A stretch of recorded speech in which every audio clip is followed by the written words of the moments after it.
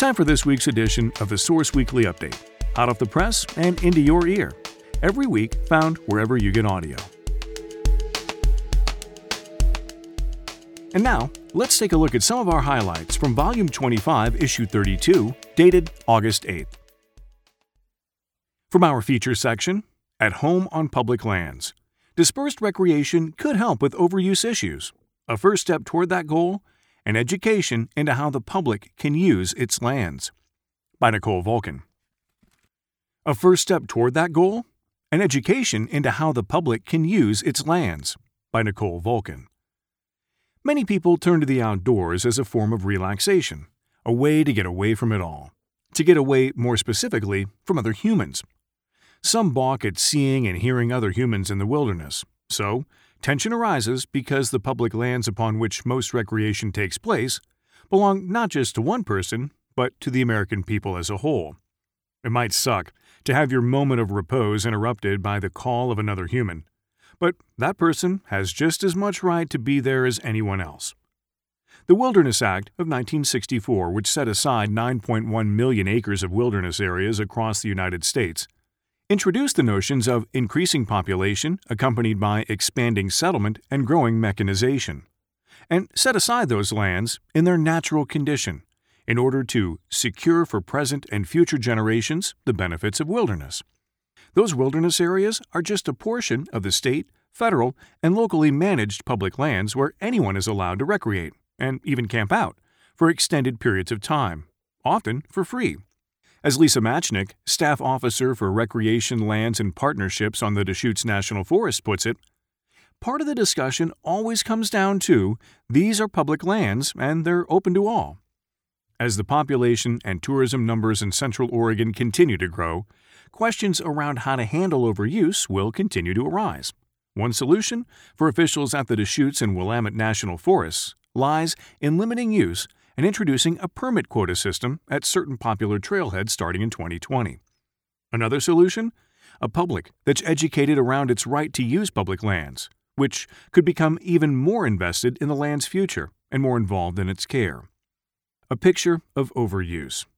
It's a typical summer Saturday, the trails are primed after a quick rain, the sun beats into every crevice, the snow-capped mountains and cerulean lakes are beckoning. And next to the Green Lakes trailhead, the visitor is greeted with 100 other cars, which carried in the visitor's many trail companions for the hike ahead.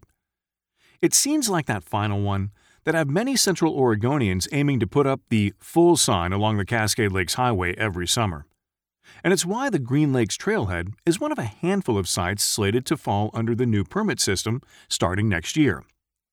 Finding that balance between allowing people unfettered access, allowing them the freedom to find new places and explore versus getting to the point where we need to take managerial action because too many people have found those places, it's a really tricky thing, said Kevin Larkin, district ranger for the DNF's Bend-Fort Rock Ranger District. In my experience, at least, it's only been achievable on a case-by-case, site-by-site, location-by-location basis. DNF spans 1.7 million acres, just one part of a vast system of public lands held in trust for the enjoyment of the American people, for the preservation of wild places, and increasingly, under the Trump administration, for resource extraction.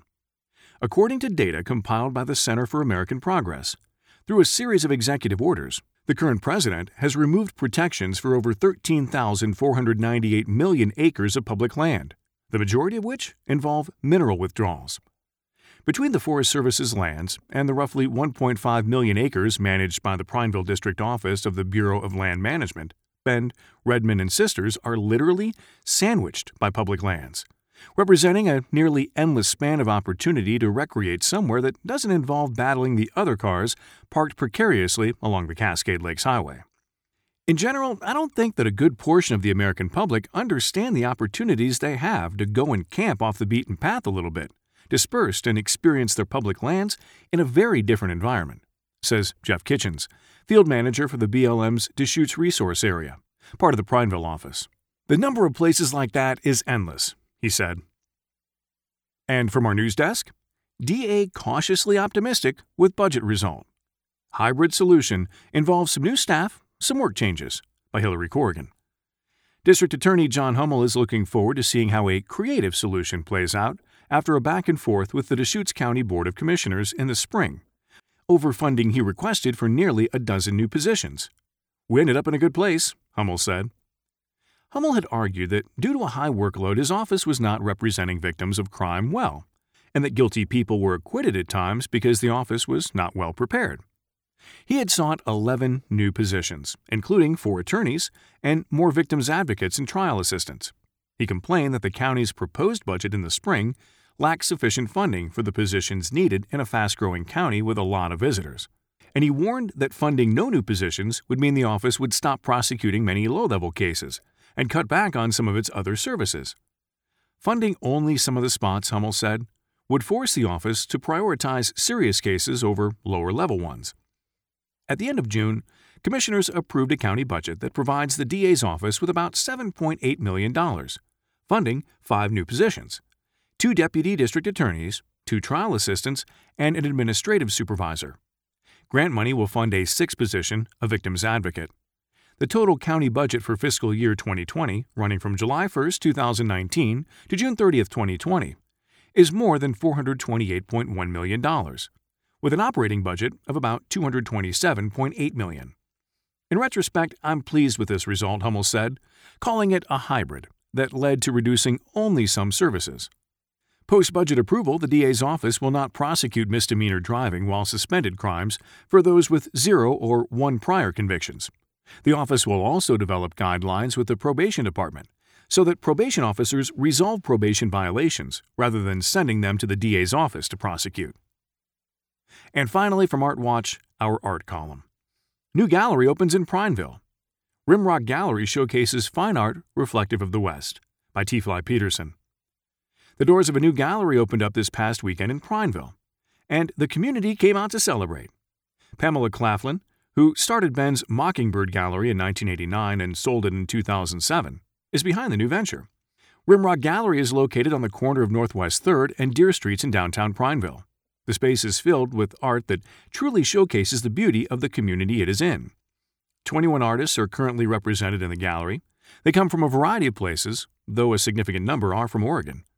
All of the artists have over 30 years of experience, and it shows. The work is varied in technique and approach, but all is of an immaculate quality, hanging together like a perfectly woven story, which truly showcases Claflin's knowledge of not just art, but also of Prineville. Thanks for listening to this week's edition of the Source Weekly podcast. For more information on these and other stories, pick up the latest copy of the Source Weekly for free wherever you find yourself in Central Oregon, and also visit bensource.com. I'm Sam Scholl.